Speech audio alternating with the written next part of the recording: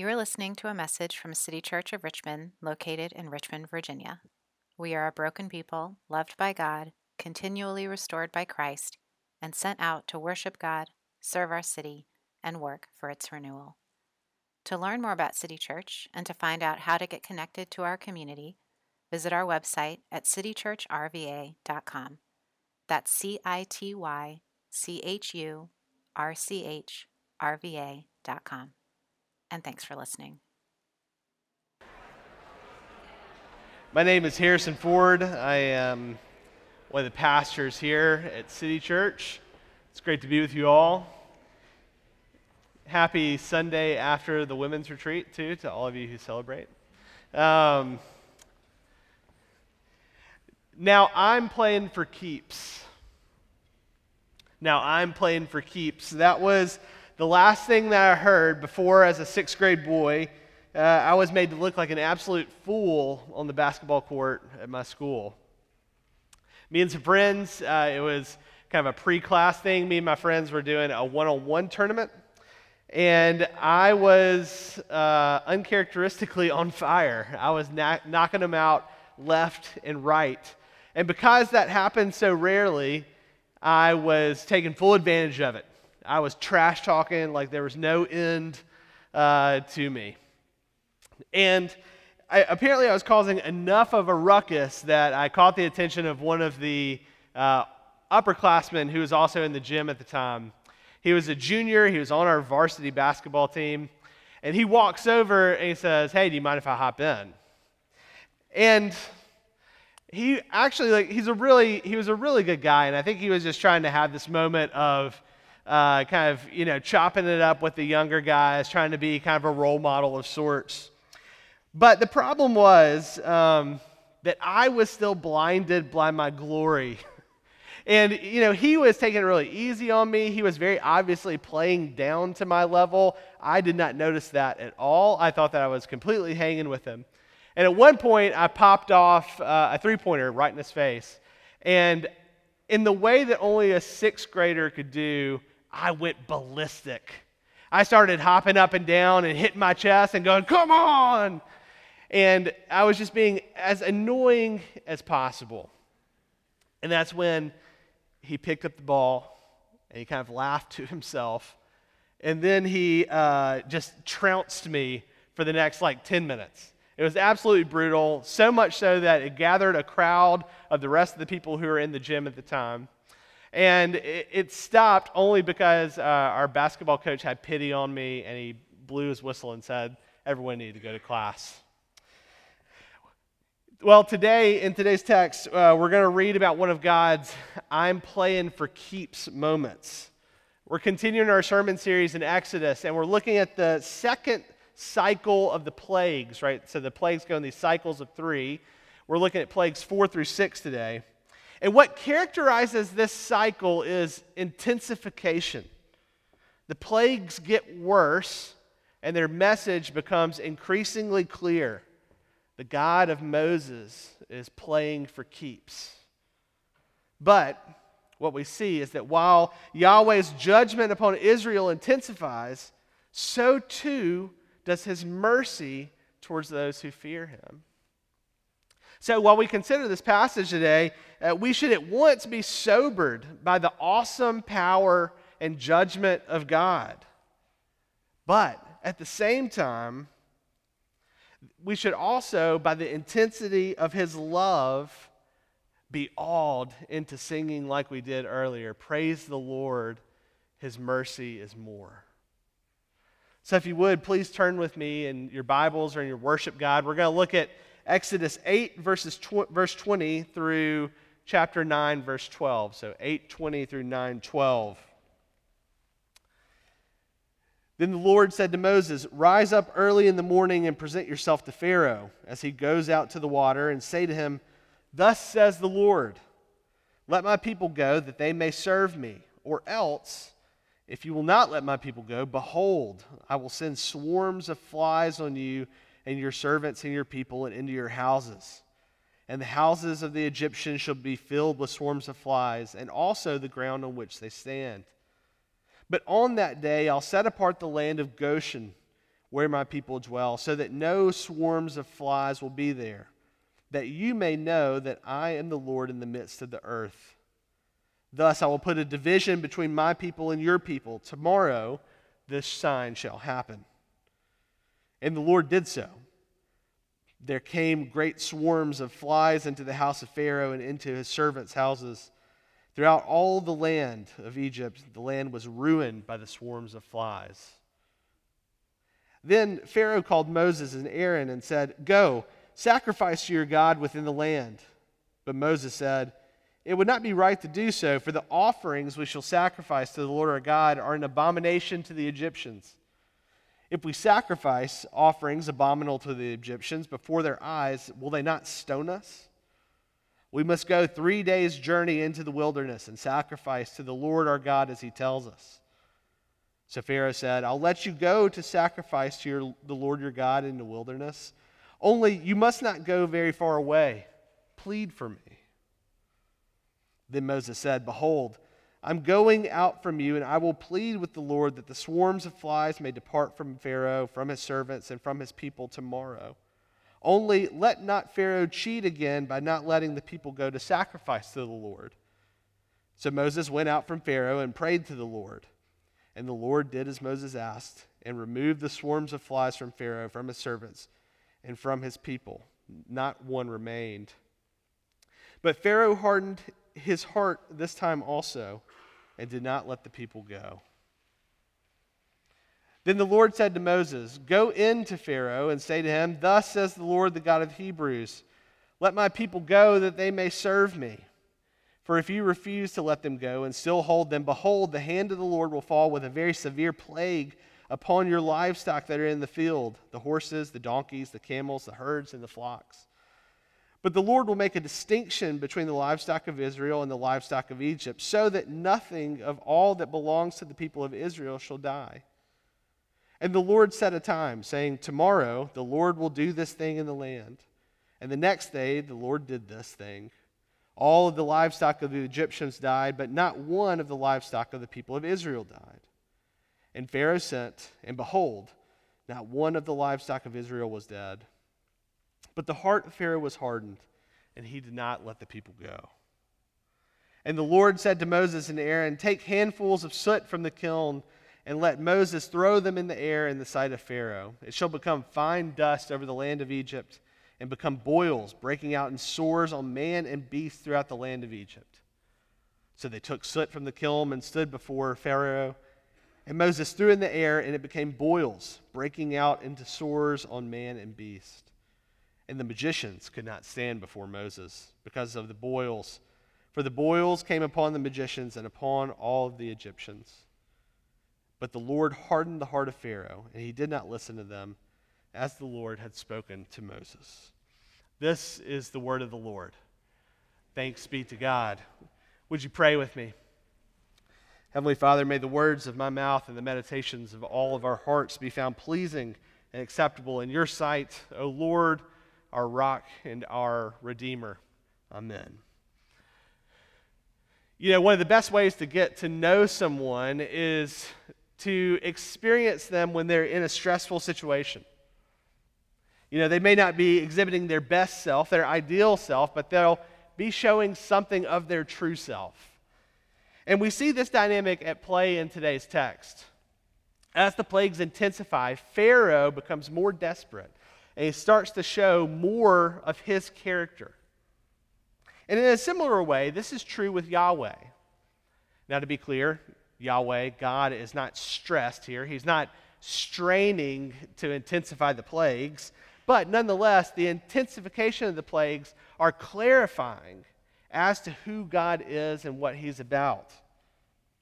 And this makes sense because really the plagues are an answer to how Pharaoh responded to Moses and Aaron when they initially asked to have the people let go. We see this back in Exodus 5. Pharaoh says, "Who is the Lord that I shall obey his voice and let Israel go? I do not know the Lord, and moreover, I won't let Israel go." There were many deities in Egypt and certainly more beyond in the foreign lands. And they all claim to be Lord. So in Pharaoh's mind, he's thinking, who is this? Who is this Lord that comes to me and is demanding the Israelites be taken away from me? Well, the plagues are God's answer to that question. They're a revelation to Pharaoh and to us of his character. And so this afternoon, I want us to see two things. I want us to see that the plagues reveal that God is both the sovereign Lord and the loving Lord. He's the sovereign Lord and the loving Lord. So let's look first at the sovereign Lord. As Eric said 2 weeks ago in his introduction to this section, the plagues are part of a spiritual war that's going on to find out who is sovereign over the world. Who's in charge? Is it Yahweh or is it the gods of Egypt? And so to prove himself to be Lord, Yahweh launches a full frontal assault over all aspects of Egyptian life. And I want us to see this in three ways. First, I want us to see that the plagues show that God is sovereign over the natural realm. You know, if you think about it, God could have sent, the archangel Michael with Moses when he went to Pharaoh. He could have sent this powerful warrior angel to intimidate him, to let God's people go. Or he could have even given Moses powers. He could have given him like the Darth Vader, claw. Moses could have closed his grip and choked out one of the magicians and said, if you don't let us go, this is what's going to happen to you. But instead what we see is that God reveals his power and he issues judgment upon Pharaoh through very natural means. He enters into this protracted process in which he turns creation against itself. In the same way that God created everything, he made the world in Genesis 1-2, we find that here he is unmaking the world through these plagues. And we see a picture of this in how the order in which these plagues progress. It gives us this picture of comprehensive chaos that's come over Egypt. You think about it. It starts in the Nile, and then the frogs come up from the Nile onto the land, and then from the dead frogs, they come gnats and flies into the air, and then from the flies, they infect the livestock, and then after that, it moves from livestock to the humans, and the livestock get boils, which are these open wounds that would have been incredibly painful. And so what we see is that the plagues are slowly progressing like a wildfire through the order of creation. From the water to the ground, to the air, to the animals, to the people. And what it's showing us is that Yahweh, because he's the creator of all, he's sovereign over all. And if he removes his hand of care, everything falls apart. We see this also with the intensification that goes on in these plagues. The first cycle of the plagues, they would have certainly been a nuisance. But this second cycle is so much worse. The second cycle is more than a nuisance. It threatens the very livelihood of Egypt itself. You think about it, the gnats and the flies, they would have attacked the crops. The livestock obviously provides food. And then the boils are on the Egyptians themselves, so much so that they can't even move. Egyptian society would have ground to a halt during the plagues. And so the point here is that God is not some abstract idea, something that exists purely on an immaterial or spiritual plane, but rather God is sovereign over creation. He's sovereign over material. He is all of it. You, me, the world, everything is from him and through him and to him. So we see that he's sovereign over all the natural realm, but then we also see that he's sovereign over the spiritual realm as well. You see, the plagues, as much as they are going through this natural means, they are very clearly an attack upon Egyptian religion, upon Egyptian spirituality. For example, throughout Egypt, bulls were viewed as symbols of fertility. And because of this, there were cults. There were bull cults. They would worship the bulls. And even bulls were a part of the pantheon of gods in Egypt. Apis was a god that was portrayed as a bull, and his mother, Isis, which you might have heard of, she often is depicted with the head of a cow. And so in killing off livestock with these plagues, God is showing the Egyptians that there is no life, literally no fertility outside of him. The Egyptian gods can't keep the promises that they've made. We also see that these plagues target the leadership of the Egyptian religion. We see this with the magicians.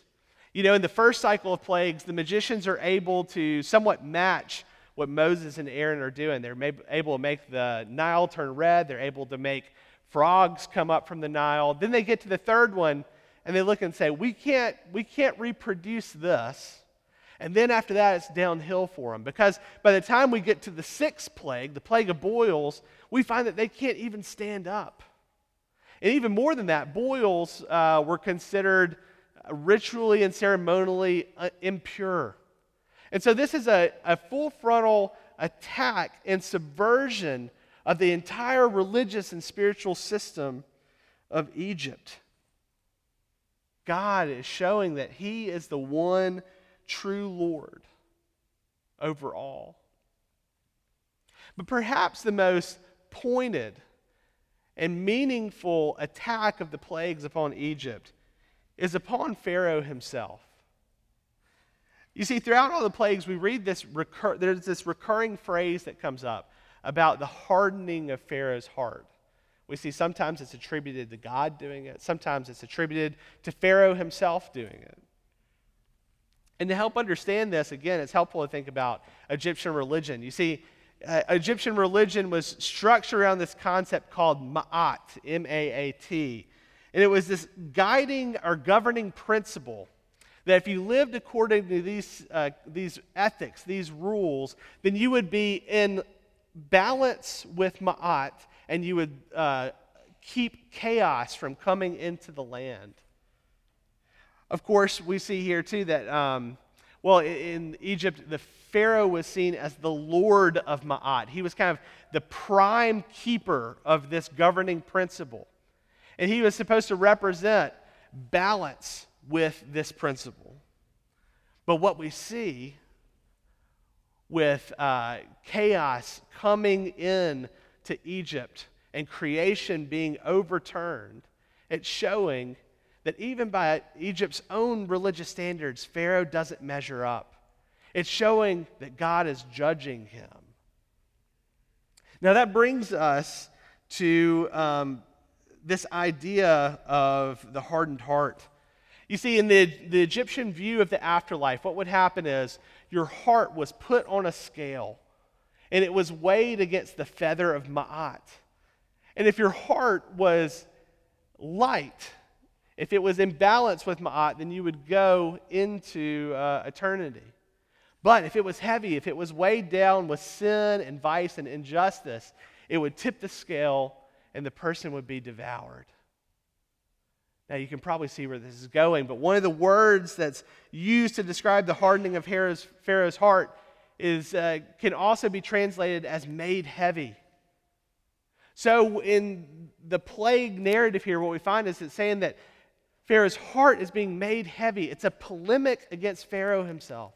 It's saying that he has come under the judgment of Yahweh. And think about how meaningful that would be for the people of Egypt.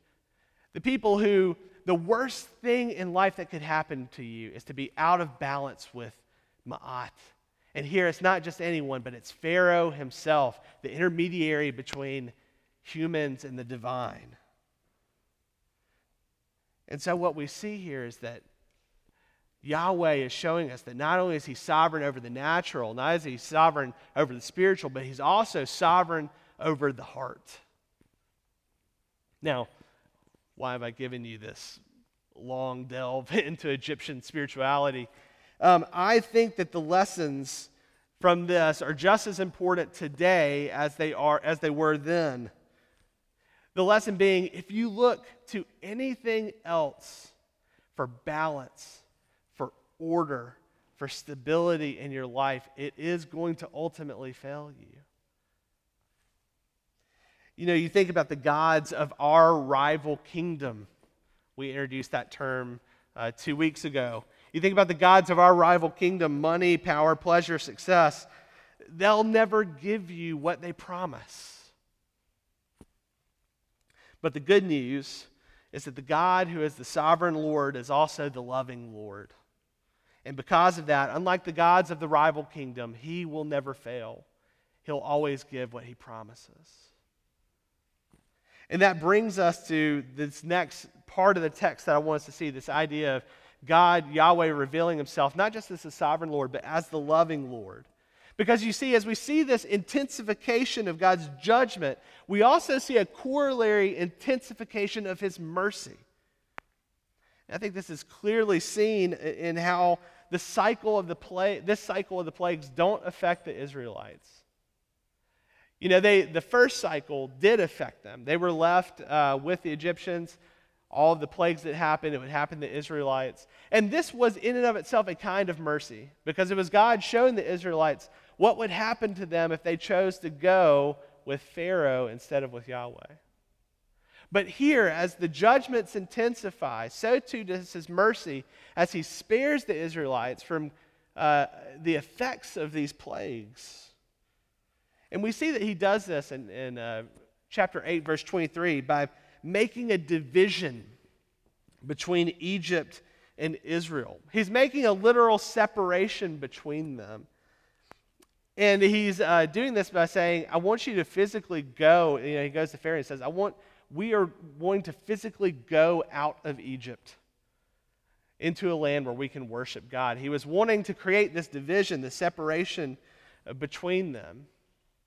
But it's not just a literal separation that's going on. It's also a spiritual and a symbolic separation. You see, the idea of the Israelites going into the wilderness, it would have been the Israelites going into the wilderness to worship God while the entire Egyptian religious system is being utterly destroyed. And the worship that the Israelites would do in the wilderness, it would involve animal sacrifices. All the while in Egypt, the livestock are being killed. And this travel and this sacrifice, this would be a physical work. All the while in Egypt, the people are coming under this plague of boils that brings them to their knees. And so what it's showing us is that not only is there the separation, the sparing of Israel from the effects of the plagues, but also Israel is getting everything that the Egyptians want, but they can't find in their false gods. And it's telling Israel that that can only be found in Yahweh. Now, again, I want to suggest that this applies to us today as much as it does to them. You know, God has called us as his church to be his holy, set-apart people. That was true of Israel in the Old Testament. It's true of us now as the New Testament church. This is why Jesus in John 17 says that we're supposed to be in the world but not of it. We're supposed to be a holy, set-apart people as a mercy both to us and to, as we'll see, to the rest of the world. But, you know, I don't know about you. It's hard for me to actually think about what does that idea of being in but not of, being the separate holy people, what does that actually look like? I remember hearing about this in high school and thinking that, well, me being separate meant I'm going to listen to Reliant K rather than Blink-182, and I'm going to wear those Christian novelty t-shirts. Do y'all remember those? There was one that said, instead of Abercrombie and Fitch, it said a breadcrumb and fish. And that was me thinking that was just like the Israelites coming out from under the Egyptians. I was separate, in but not of. Obviously, so it's not that. What does it mean to be separate? What does it mean to be in but not of? I want to give you 3 diagnostic questions that I think can help us start to think about what that means practically for our life. The first is this. Where are you tempted to seek security and identity outside of God? Where are you tempted to seek security and identity outside of God? If you remember 2 weeks ago, that's how Eric introduced the idea to us of a rival kingdom. It's something that provides security and identity. For the Egyptians, it was Ma'at, and it was Pharaoh. So what is it for you? Is it success? Is it money? Is it self-actualization, kind of this internal sense of I know who I really am? And if you need help answering that question, you're thinking, I don't really know where that is for me. Let me ask you this. What do you daydream about? You know, when your mind has nothing else to think about, what do you start to think about? Is it your next vacation? Is it the home remodel? Is it a promotion that you could get? Now, none of these things are inherently bad, but when they occupy inordinate amounts of our mental imagination, it begs the question in us, are we embedded in the rival kingdom? Are we walking in the way of the kingdom of the world rather than the kingdom of God? So that's the first question. The second question I want you to think about as a diagnostic is this. What influences you to look for security and identity outside of God? You see, we don't come to these things purely on our own. We're social creatures. And so oftentimes we're influenced by, it could be a specific, maybe a friend group. It could be the neighborhood that we live in. It could even be our coworkers. What influences you to seek security and identity outside of God? Who's encouraging embeddedness in a rival kingdom for you? Now, it may sound trite, but I honestly think that one of the most important ways that we can answer this question is by evaluating our social media use. To be quite frank, I think that if you don't think it has such a powerful, formative effect on your heart, you're naive. And I know that because I so often try and make it seem like it doesn't for me, but I know it does. And you know who tells me? My family. So what I want to ask, or what I want to challenge you to do is the next time you're scrolling through your social media, take a moment to ask this very basic question. Are these people that I'm reading, are these people that I'm being influenced by, are they pushing me to find my security and identity in God or in something else? It's a very basic question, but it starts to become revealing to us as to the influences that we spend so much of our time looking at, scrolling throughout the day. Now, so we've got those two questions. Where are you tempted to find security and identity out of God? What influences you to do that? Here's the third question. Based on how you answer this prior to, what might you need to do to create some critical space between you and those influences? Now, I use the phrase critical space here intentionally, because what I mean is it's building enough distance in between you and these influences to recognize how they're influencing you into a rival kingdom. You know, in some scenarios, as we think about this, it might mean you literally looking and saying, you know, I think I need to literally leave my job. Like my workplace has become so corrosive to my spiritual state that I need to leave it. I need to find something else. Or maybe you look at your neighborhood and you say, I cannot drive into my neighborhood without immediately engaging in keeping up with the Joneses practices. Or maybe it's a friend group. You say, I cannot hang out with this friend group without trying to find my identity and security in something outside of Christ. Maybe you do need to leave those. But I actually think that more often than not, it's going to mean actually staying in those spaces and putting counterformative habits and disciplines in place so that those things then influence us towards God so that we can be in these spaces while they're influencing us towards an altar kingdom. And what I want to suggest is that by virtue of your being here today, you're actually participating in one of the best things that you can do to help you keep that critical distance. It's participation in the life of the church. Word, prayer, sacrament, the fellowship of the saints. These means of grace are going to be the most powerful thing in rooting your identity and security in the kingdom of God rather than in a rival kingdom. And so, to put a finer tip on it to make it even more practical, here's what I want to suggest. Throughout your week, try not to spend more time on social media than you do in the Word, in prayer, in worship, and with other Christians. It sounds like such a simple, low-hanging fruit thing to do, but I promise that if you commit to it, if you commit to not spending more time on social media than you do participating in the life of the church, and participating in the means of grace, then you'll find incredible reward, and you'll find yourself less and less tempted to be embedded in the rival kingdoms. Now, in conclusion, what you may not realize as you do this is that not only is this separation or this critical distance going to be a mercy to you, but it's actually going to be a mercy to the people around you. You see, in being separated from Egypt, the Israelites became a witness to God's mercy to the Egyptians.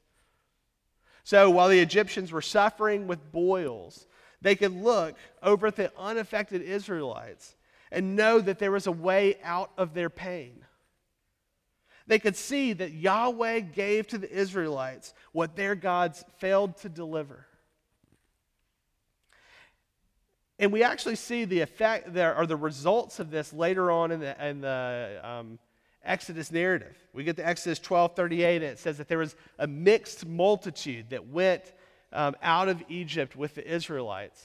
And that phrase, mixed multitude, is used elsewhere in the New Testament to indicate a multi-ethnic group. And so what it means is that there are Egyptians who left with the Israelites from Egypt. Why? Because they saw Yahweh's love for his people. And because of that, they decided to uproot their entire life and go with him. Because I want to suggest what they saw in the Israelites was a witness to the reality that mercy triumphs over judgment. That mercy triumphs over judgment. And as we look beyond this Exodus narrative unto the life of Jesus, which is the truer and the greater Exodus narrative, what we see is that this is the very heart of the gospel itself. By the cross of Christ, mercy triumphs over judgment. And that, my friends, is what it means to be in but not of this world. It's what it means to be separate. It's what it means to have critical distance. It means to be someone who is so thoroughly shaped by the love of Christ that your life becomes an embodied invitation into the mercy of Jesus. And so, the question for us today is, are we going to do that? Are we going to be people who receive the mercy of Christ so that we might then live out the mercy of Christ and invite others into it? Would you please pray with me? Our Heavenly Father, we thank you for this story. We thank you that there's a certain mercy in realizing that you are the judge of all and that you are rightful to give judgment. Father, I pray that you would impress that upon all of us, that you would make us rightfully stand in awe of your sovereignty and your power. But at the same time, Father, would you warm our hearts by seeing that the way that you exercise that power and sovereignty towards us is in the cross of Jesus Christ. Would you help us to look towards him and to see and believe and trust that mercy truly does triumph over judgment. We ask this all in Christ's name. Amen.